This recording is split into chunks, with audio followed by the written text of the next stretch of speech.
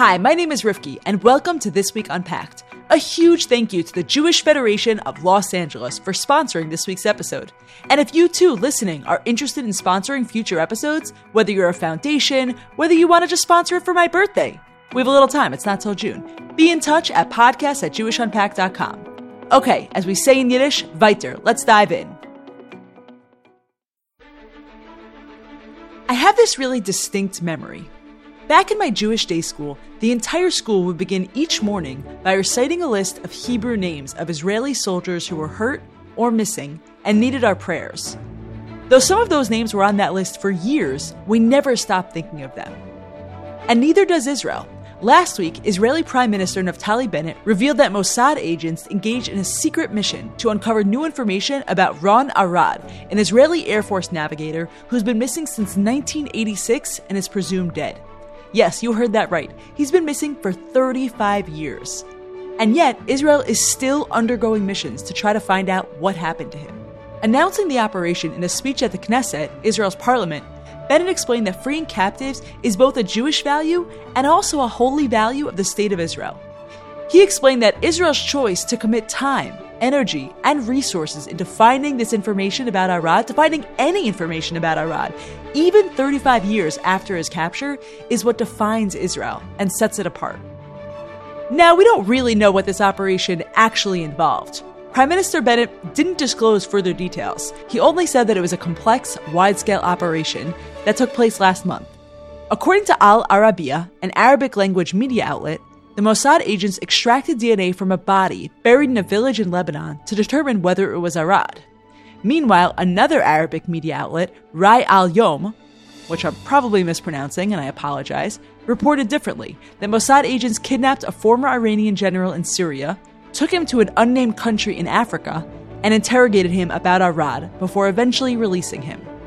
And according to a third report from Independent Arabiya, the kidnapped general, who's nicknamed Sabri, was interrogated in Israel and was then transferred to Johannesburg, South Africa, and released there. So we don't have much info, but with Ron Arad back in the news, it's time to ask tough questions. Like, is Israel actually making the right call here, spending all of these resources on Ron Arad and other missing soldiers, dead or alive? Are there any limits of what Israel is willing to do to bring these missing soldiers home? And should there be? So before we get into those questions, I first want to take a step back and talk about Ron Arad. And it's crazy. He went missing before I was even born, but I feel like I grew up with his name on my lips. So here's some background on who Arad was and what happened to him before he was captured. Arad was born in 1958 in Hod HaSharon, a city in central Israel. In 1986, when he was 28 years old, life was pretty boring for him, in a good way. He was married, he had a 1-year-old daughter, Yuval, and he was studying chemical engineering in Haifa at the Technion, also known as Israel Institute of Technology. On October 16, 1986, during the First Lebanon War, Arad was carrying out an operation in southern Lebanon when a bomb dropped by the F-4 Phantom jet that Arad was flying in exploded too early. It ripped off one of the plane's wings, forcing Arad and the pilot to parachute out of the plane. Although the pilot was rescued by an Israeli helicopter, Arad was taken by the Lebanese Shiite group Amal and could not be located. In his book, Rise and Kill First, Israeli journalist Ronen Bergman described the search for Arad as the largest rescue operation in Israeli history. In fact, a Mossad official who was involved said that it was, quote, the biggest search operation conducted in modern history for a single person. There was no stone that we left unturned, no source that we didn't enlist, no bribe that we didn't pay. But unfortunately, it all came to nothing. In 1989, 3 years after Arad disappeared, Israel was still searching intently. Thinking Hezbollah was involved, they abducted 2 Hezbollah officials in an effort to locate the missing airmen.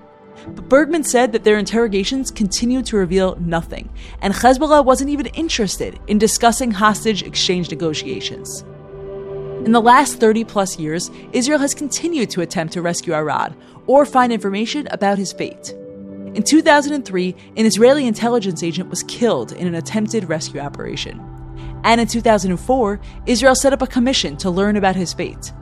The commission concluded that Arad had died in the 1990s in an Iranian Revolutionary Guards facility in Lebanon. Though it's now widely assumed that Arad is dead, various reports have offered different conclusions about the timing and circumstances of his death. So that's Arad's story. It's tragic. And it's clear how many resources that Israel has really put into finding him. Now, of course, Israel isn't the only country who cares about its missing soldiers. But there is something special and something uniquely Jewish about the lengths Israel goes to for their soldiers, and also to the reasoning behind it. In fact, making sure no soldier gets left behind has deep roots in Jewish tradition and texts. Now, this is a bit meaty, but I'll try not to get too into the weeds here. Maimonides, who's one of the great medieval scholars, underscored the importance of the mitzvah, the commandment to redeem captives, which is called in Hebrew Pidyon Shvuyim. He wrote simply that there is no greater mitzvah than the redemption of captives. No greater mitzvah. Wow. In a more general sense, Jewish tradition also upholds the mitzvah of pikuach nefesh, saving or rescuing a life, as a major value. In fact, there's a principle known as pikuach nefesh docha Shabbat, or rescuing a life in danger takes precedence over the laws of Shabbat. At the same time, though, we have to be practical here. Yes, it is a huge and important Jewish value to redeem captives and to value lives. But how much can we really sacrifice for one person? As hard as it is to say, don't we also have to look at the big picture? Jewish tradition also offers some caveats about how far a collective concern for an individual person's safety should extend. In other words, we do have to keep that question in mind. How will the entire community be impacted by this? In fact, the Mishnah raises this concern explicitly, stating that captives may not be ransomed for more than their value. The Talmud also warns that paying large sums of money in exchange for captives is a dangerous precedent that can have the effect of encouraging more kidnappings. That's going to come back up. The medieval rabbis known as the Rishonim, however, argued that if the life of the captive is at risk, then there is no limit to the price that we must pay for the person's release. Because remember, pikuach nefesh, or the saving of a life, trumps all. Now, all of these pieces resonate with the conversation today about Israel's missing soldiers. But we have to talk about one more piece of the puzzle, which is Gilad Shalit, a name you might be familiar with. Shalit was abducted by Hamas in June 2006 and held until his release exactly 10 years ago, in October 2011. After 5.5 years of captivity, Shalit was finally released through a prisoner exchange deal between Israel and Hamas. So what was the exchange? Hamas handed Shalit back to Israel, and in exchange, Israel released 1,027 Palestinian prisoners, some of whom had been convicted of multiple murders and terror attacks against Israeli civilians. Think about that. 1,027 for one. While the prisoner exchange deal did have widespread support from the Israeli public, in fact, actually 4 out of 5 Israelis backed the agreement at the time, there was and continues to be a serious debate about the trade-off. Remember, Israel's a small country, and unfortunately, so many people have friends or family who've been killed in terror attacks, and especially terror attacks perpetrated by those terrorists who were released. Ultimately, this decision just felt really painful. So many people asked themselves, is my country really going to release thousands of killers who murdered people I know? And the security concerns were also warranted. Sadly, research has shown that many of the Palestinian prisoners released by Israel returned to terrorist activity, with at least 6 Israelis killed in attacks planned by the freed Palestinian inmates. And not only that, many families of victims and some members of the Israeli government argued at the time that the swap would incentivize terrorists to abduct more Israelis, as the Talmud had suggested could happen. Uzi Landau, the national infrastructure minister at the time, expressed this view, calling the prisoner swap a great victory for terrorism. But actually, he was only one of 3 ministers who voted against the deal at the time. 26 ministers voted for it. And Ron Karman, who lost his daughter Tal in a terror attack in 2003, told Haaretz that he was so happy for the Shalit family, but that he was really in fear for the citizens of Israel. Quote, "It's terrifying to hear the names on this list that have been known for 5 years." Daniel Bartal, a political psychology professor at Tel Aviv University, described the struggle over Shalit and prisoner exchanges this way. Quote, "Here we see the basic dilemmas between the individual and the collective, and we see victim pitted against victim. Gilad Shalit is a victim who was violently kidnapped. One side says he should be returned at any price. But the families of those killed in terrorist attacks and the people who were wounded in those attacks are victims too. And they say that no price should be paid to the murderers. It is truly a dilemma because no side is right and no side is wrong. But Israel made a choice.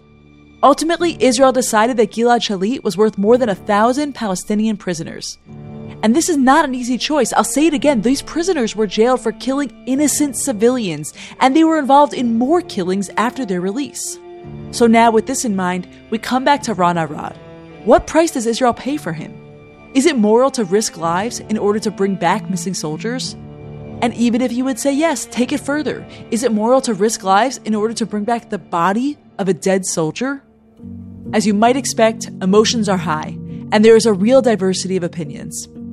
Herb Kanan, senior contributing editor at the Jerusalem Post, asked plainly whether, quote, Israel's continued interest in the fate of Arad and its willingness to risk people's lives to put an end to the mystery is an unhealthy, quote, obsession or a positive, quote, source of pride. Haaretz columnist Gideon Levy expressed his strong view, and for those who know Gideon Levy, you'll know that expressing strong views is kind of his thing, that the search for new information about Arad is absolutely unhealthy for the soul of the nation. In an op-ed titled Israel's Obsessive Worship of the Dead, Levy wrote, quote, the insane hunt for the body of missing Israeli navigator Ron Arad can only be described as state-sponsored necrophilia. Oh boy. To make his case, Levy reminded readers that Israel searched for the watch belonging to Eli Cohen, a spy that was executed more than half a century ago, and for the overalls and shoes belonging to fallen tank commander Zachary Baumel. He underscored that Israel pays too high a price, risking lives and investing large amounts of money in its search for things and for Arad. Meanwhile, Nehemiah Strassler, another Haaretz columnist, expressed the opposite view, arguing that Israel should absolutely do everything to bring its soldiers home. The continued efforts to find Arad, Strassler wrote, sends an important message, quote, that the nation does not abandon its fighters. Rather, it continuously makes a supreme effort to uncover their fate and bring them home. Strassler added that this message is most important when sending soldiers into battle. Quote, every soldier wants to know that the government will do everything it can to rescue him from captivity. If we abandon prisoners of war, soldiers will think twice before running ahead on the battlefield. But let's make this more concrete, and honestly, more painful. What about Tammy Arad, Ron Arad's wife? How does she see this search for her husband 35 years later? In a Facebook post, she said that her family would like the search for Arad to continue for as long as possible. But, she added, this is an important but, the family has requested that no soldiers' lives be risked in the operation to find her husband. And that if Israel finds out that Ron is absolutely not alive, then there is no question. Do not pay any price to bring back his body. So ultimately, where does this leave us? I'm not sure of the right answer. Honestly, I don't think there is a right answer. But I do think that for civilians of Israel, so many of whom served in the army, or have children who serve, or will serve, knowing that their country is so focused on taking care of each and every soldier, well, that's comforting. And I hope that one day, on This Week Unpacked, we'll be reporting on Ron Arad's safe return home, bringing his family and the entire country a sense of comfort and closure. Thanks for listening. This Week Unpacked is a production of Unpacked, a division of Open Door Media. If you're listening to this, but you're not a subscriber, what the heck are you waiting for? Subscribe wherever you get your podcasts. And rate and review us on Apple Podcasts. If my grandfather can do it, so can you. Last but not least, we want to hear what you think of the show. Email us at podcast@jewishunpacked.com. Research and writing for this episode was led by Sarah Himelis, and the team includes John Kunza, Avi Posen, and Rob Pera. Noam Weissman is the executive producer of This Week Unpacked, and I'm your host, Rifki Stern. Thank you for listening, and see you next week.